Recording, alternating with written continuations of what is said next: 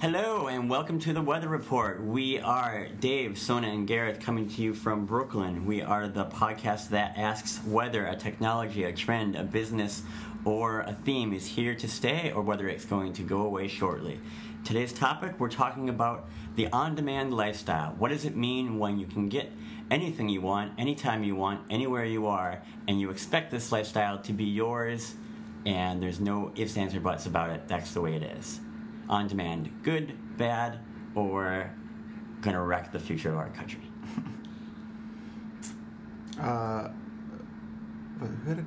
Anyway, the first thing I did have is that there's definitely less patience, which is something you brought up. People are clicking, and they want it now. You see it on Amazon, you want it. Is it arriving? 1 day shopping, free shipping, whatever. So there's definitely less appreciation for the craft or the thing that actually went into an object. It becomes very ephemeral. It's just like here's the thing, I've ordered it, it arrives. You don't think about that shirt or that pair of shoes or whatever it is was made by a person that took X amount of time. There's no backstory to that unless you're buying into a brand story like that. But if you just go on Amazon and buy something, it's very flippant. You click, you buy, it's on demand. And kind of like music, I think, and entertainment, music's been the big casualty of that. Entertainment less so because they've figured it out a lot quicker.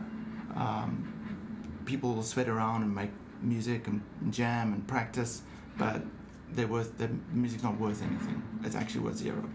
So it's gotten so cheap as content. Yeah, it has.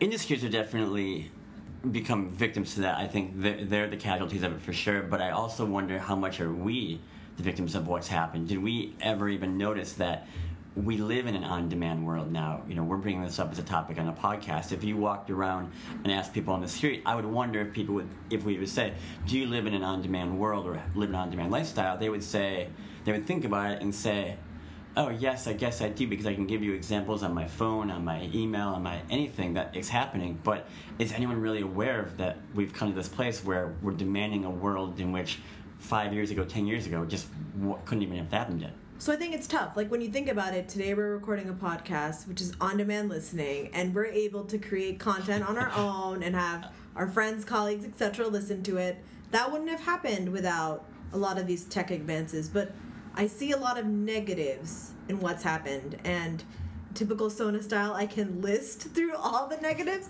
But one thing I want to focus on is this whole concept of this being capitalism on steroids, and technology is traditionally that.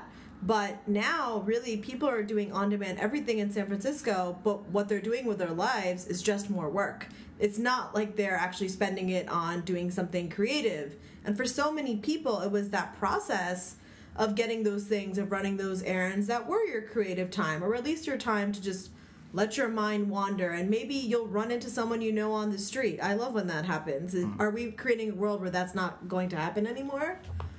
I think more so. There's the simplified process of the clicking and shipping being replaced by that kind of, you become so insulated in the world, you running around, and one thing technology is not addressing, was failed to do, and it was always promised to do, was improve the human condition, which it hasn't. It hasn't done it for 100 years now. It gets worse. The more we evolve technology, the more we push ourselves. And it's a great point. You don't run into anyone on the internet. It's a very superficial thing. Mm-hmm. And I think, too, you don't run into anyone in the experience of you getting your own on-demand things. I watched a movie on demand. I watched the song I wanted to just hear about on demand. I got my new sweater on demand. All me things that certainly are things that are in my head that I want to do. But you're right, I'm not going to talk to anyone about those things. It's kind of happened. I've done it on my own time. But if you're not downloading the same movie or seeing the same song, if it's not that shared experience, suddenly we're becoming more bubbleized, and it's like, great, I'm getting the thing I want delivered to me. Hit the button, it's all delivered. But it's putting me, in essence, further away from you and kind of a shared idea. So there's always a push-pull. I think there's some aspects of internet culture that are definitely pushing back. Like the fact that we can have like a meme like Netflix and chill means that people are still having shared experiences, and like there's certain cultural phenomenon that everyone can relate to. It's still happening. And then if you think about the backstory comment that you made, Etsy is a perfect example. You know that there's this artisanship and that there's these stories to the people whose products you're buying on Etsy. So there's definitely platforms that are still trying to like bring that more human connection and clearly artisan culture, and that concentration of a generation focusing in on it is part of the backlash too, right? So I think there just needs to be a push and pull. I just don't know who are the forces that are going to pull back. And clearly the money is pushing forward, right? So all these companies that are providing these services, they're getting valued pretty highly. There's a lot of hype around them. Amazon is, pivoting all of its resources towards this. You have all the Hulus and the Netflix of the world. They're clearly doing really well. So who's going to pull back? That, I think, that will be the interesting thing. Right. Who's going to tell you, no, stop, don't want this thing on demand? We know we can deliver it right now. Mm-hmm. Maybe you can have this, but maybe it'd be good for you to wait. Maybe it'd be better for you to understand some patience here. That's what I start to see, is you see people in line. You see people at a subway stop, etc. I get the sense that people are expecting things to always be there, and so when they do have to suddenly wait, or you see a commercial about buffering, it's like, we just got the internet, into our home, streamed this fast to be able to download things or watch things or order things not that long ago, but yet the idea that we have to wait through 30 seconds of buffering is destroying us, even though what we're paying $10 a month. $10 a month to still be able to watch all this stuff versus having to go to the video store to get the thing, to do all that. Right. It's convenience in your lifestyle is certainly brought that way, but convenience at what cost? Mm-hmm. There was on St. Mark's Sounds, I think it was, the record store that closed. So I went by there, and it was basically shut down. There were a couple of albums still around. And there's a J. Crew in there now. No, not yet. But what was kind of interesting, do you remember that process of actually finding music? It used to be very physical. It was investment of time. You had to go there, like flip through the stuff, read covers, go and listen to them, CDs or whatever it was. And now you don't have that. But I don't know if it's more gratifying. It sounds like an old comment, but there was more appreciation to find the thing, listen to it. Okay, solid. I've discovered that. Whereas I flip through Spotify, I'm like clicking. It doesn't feel as gratifying. So I don't know if there's definitely a lack of physicality that's not being solved in this on-demand world. And everything being pushed at you. Here, you should like this artist, you should watch this movie because you like blank. We're trying to give you content and make it easier for your life too, but if everything is, I'm selecting from the choices that someone else is giving for me, suddenly the curation of the things I'm demanding is becoming either very narrow or very specific based on someone else's criteria rather than my own. People aren't thinking about the lack of the curation that they're willing to have in their lives for themselves. Mm-hmm. Some of the algorithm work is pretty good, but I think it doesn't leave you to have an accident, like an epiphany. There's no happy accident. It's like, Dave, these are the 6 songs. Data shows that this next song is definitely in the list as well. So it's kind of, something completely different that you might like. And that's gonna, because it happens in life. It's gonna make us more homogenized in terms of our likes too. I think we see it even in the political system. You hear that you listen to the people or read the news of the people that are in the zone that you want to hear from. If your content's being delivered to you, if the types of sweaters and clothes you're buying are from the same places emailing you over and over again, suddenly you become this person that feeds into all those exact specifications of the things that people tell you what you are. Sona, you brought up this point when we were talking before the podcast, is how much of this is too much, though? How many places can I be getting on-demand things from in my life where I suddenly have all these places to get on demand, but suddenly do I have time to search through everything to get what I want on demand? Yeah, completely. And I think about it also in terms of content. Like, I think, everyone around the table, we here appreciate, like, good movies, good shows, things that make us laugh, but how can I possibly afford, or does it make financial sense for me to have HBO on demand through my cable, and then also have Hulu, and then also have Amazon on demand? It's too many platforms right now. So clearly consolidation is going to happen because there's only so many people who can afford all of these packages. So there's going to be even more consolidation of the services, and I do think we're going to see like a lot of small players really get hurt by it. And that's really sad. So I think of like these little small retailers that are still getting all this traffic.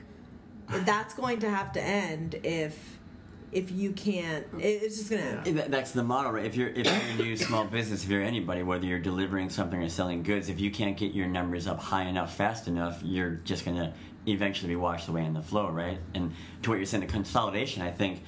The original reasons why Target and Walmart grew so big, it was, okay, so now you have my dry goods and my, cleaning products, and, okay, now Target, you're going to offer my food there as well.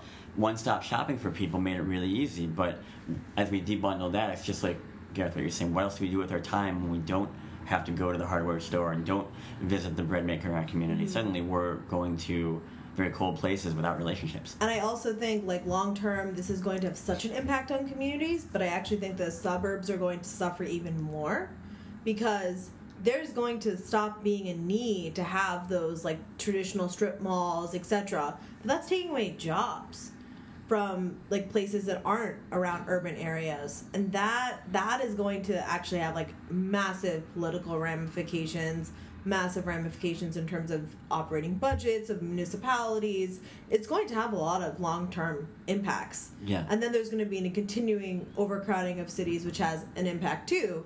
And I also think in terms of communities, it's those interactions that make people realize there's people that are different than them out there in the world, and are we going to be missing that further and further more, particularly in terms of, like, people who are, like, making these products come together? Are we really going to not interact with the people that make things and mail things? That means that we're completely forgetting about, like, our fellow citizens. It's getting us even farther away. It's the last line of defense. Your relationship with that product is a button and a UPS, USPS, or a FedEx guy, and that's it. Yeah, so it's kind of... So while there's farm-to-table movement in food, why isn't there factory-to-table movement in terms of everything else in our lives?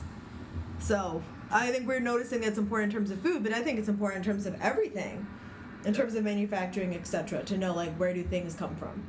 You wonder eventually, could you see decentralized manufacturing where Etsy no longer is saying, hey, you come up with the interesting creative capital and then start on our site. What we're going to say is, hey, Etsy's now going to start hiring people to say, you can make this widget at home if we send you the kits. If we give you a kit for 100, you send us 95 back. Suddenly manufacturing is all happening there. It can be decentralized. I don't even have to open a plant. All I do is have the UPS guy driving more around it, drop off more boxes to your house every single day. Yeah. So there's gonna be a force pushing this back, because the world that it could look like could be a very sad, gray world. But I think that's the world of convenience is more often than not drives it more than not.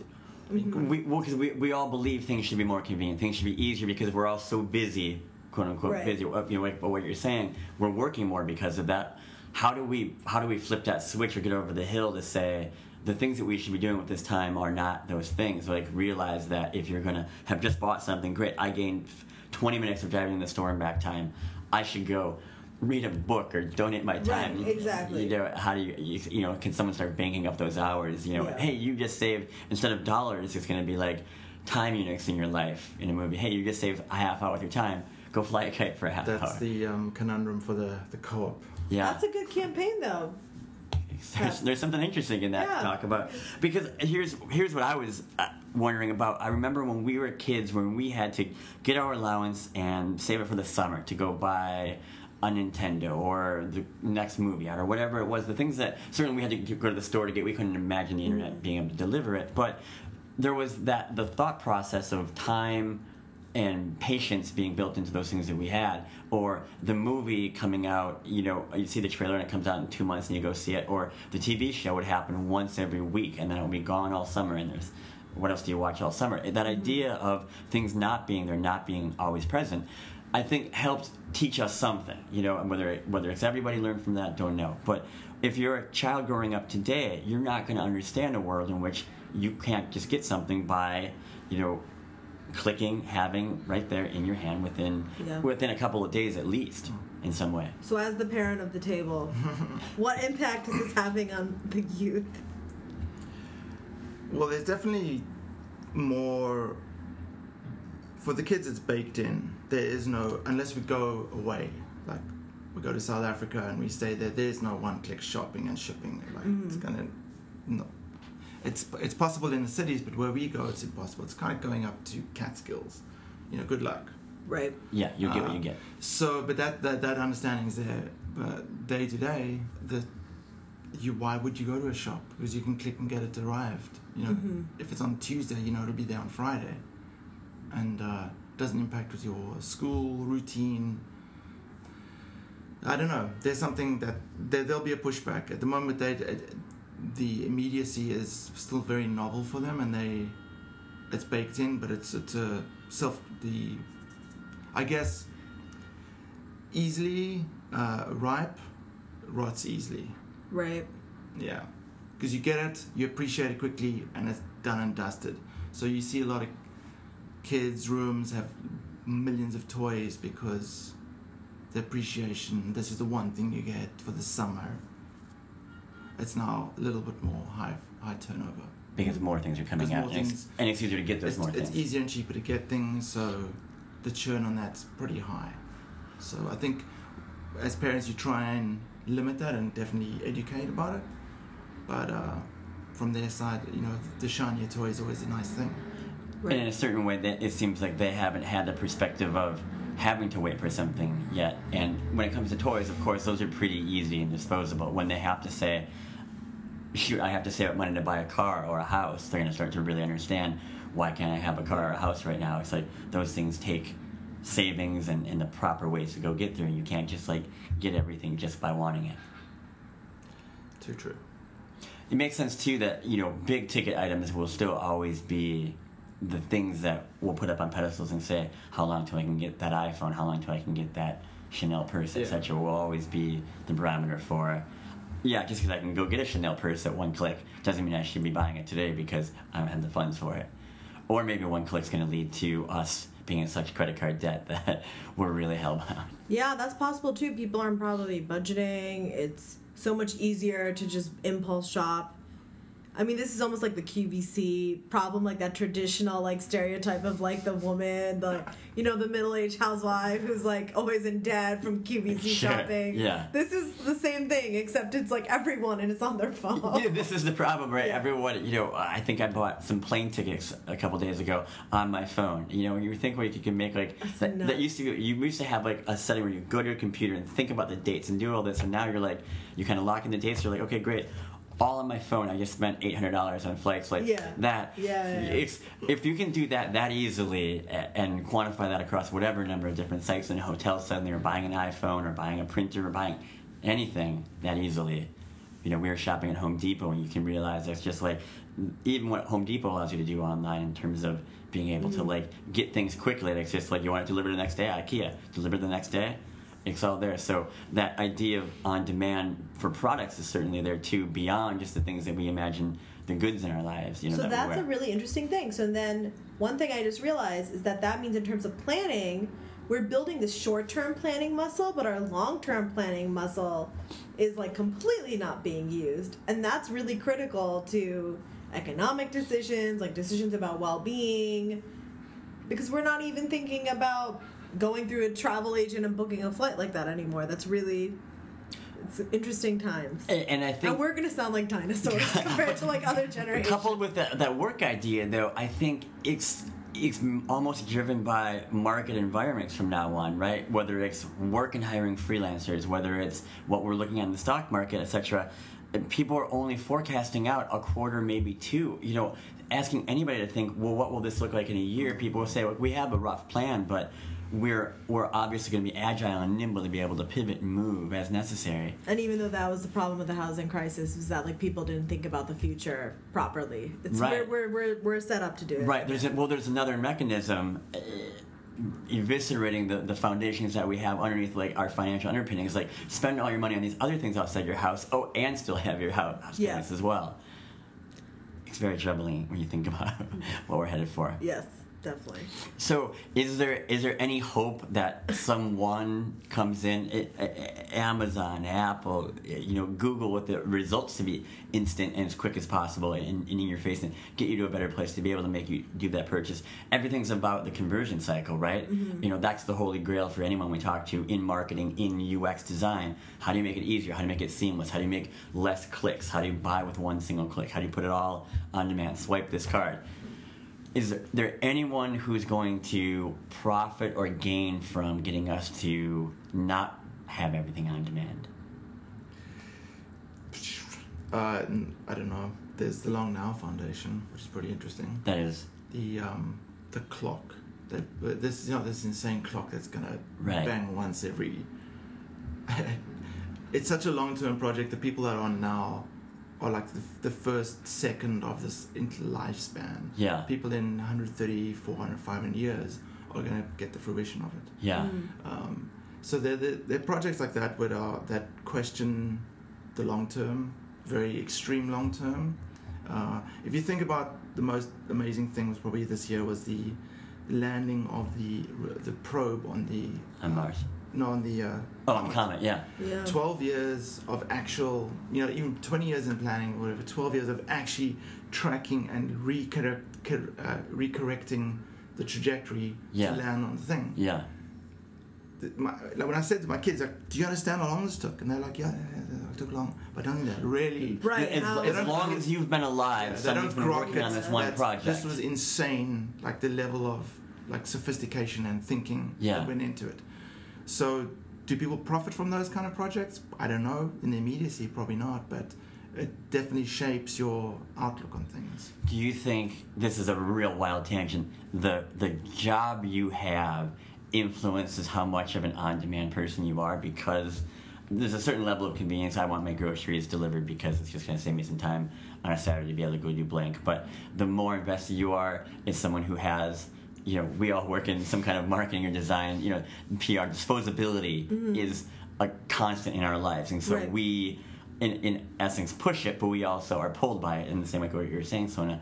Are people who are less pushed by immediacy not affected by it as much? I see it across the board. Yeah. Friends in education or in other fields, everyone's using the same tools. It's urban, peri-urban, and less so in outlying areas. Right.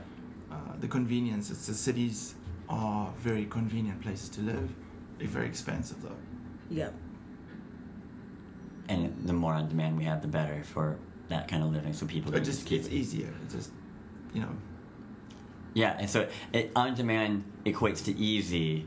I wonder what the same synonyms would be for less appealing things. What would people say the backlash might be to on demand in that way? That it's like you said, it's disposable. You talked earlier about maybe having to truck too much stuff in, more people being able to ship things, more packaging, more cartons, etc. If we don't solve that, certainly. Oh, in terms of economics, it doesn't really make any sense. There's so much packaging involved. Even like something like Blue Ribbon, which I think is really cool. The fact that there's that much packaging for like little tiny amounts of spices, that's terrible. Insane. That's really, really terrible. Wonder what people do to eventually start to realize that do people expect the packaging to get better to be able to meet their needs of what it is on demand and a healthy world? Right. Or does on demand always try? One cool Good thing Eggs, is they deliver the stuff in a basket. The Good Eggs is bankrupt now. Yeah. Good Eggs is going out of business. So I guess it wasn't a Great Eggs. I think it's also that's more about like the demand expansion. I mean, running a business is challenging. There's a lot of things you have to think about. I think that's part of it. And on demand becomes just the baseline of anything to at least succeed nowadays. And that takes a lot of capital. Right. It takes a lot. And it takes probably not thinking about the long-term needs of what it is really, because it's like if I can't get it to you today or tomorrow, no one's going to want my service in the first place. I won't be around. I do want to shout out one company that I think was doing something really right in terms of delivery. And I know I mentioned this company to you, Reformation. They're a fashion brand just for women, but one thing that's cool is when you order a package, they send you a label that allows them to recycle an old thing that you don't want anymore. So a lot of their clothes are made from recycled materials. Yeah. And I like that concept of making the consumer think, okay, I'm getting something to my closet. I know this means I'm going to wear this, probably never. Instead of throwing it, why not give it to someone who actually can create another good from it? Why can't we build in that response that you don't just get something from the button, but you give to be thoughtful about it? Well, that's hopeful that people are understanding that, and the business cycle can not only withstand that, but have something built into that to make it even better. Yeah, definitely. Great. It's always good to end on a positive note, something like that. See, everybody, there's a good future out there for on-demand if we're just thoughtful about what we're demanding all the time. Demand is a great word, too, when you really think about it. Right. That's great. All right, guys, well, this has been another episode of The Weather Report. Thanks for listening, and please do, now that we're up on iTunes, yay! Please do continue to subscribe us, and we'd love to hear your comments. Especially if you like us, shout us out, let us know. Or leave a review on iTunes. Leave a review would be great, yeah. All right. Thanks, everybody. Bye.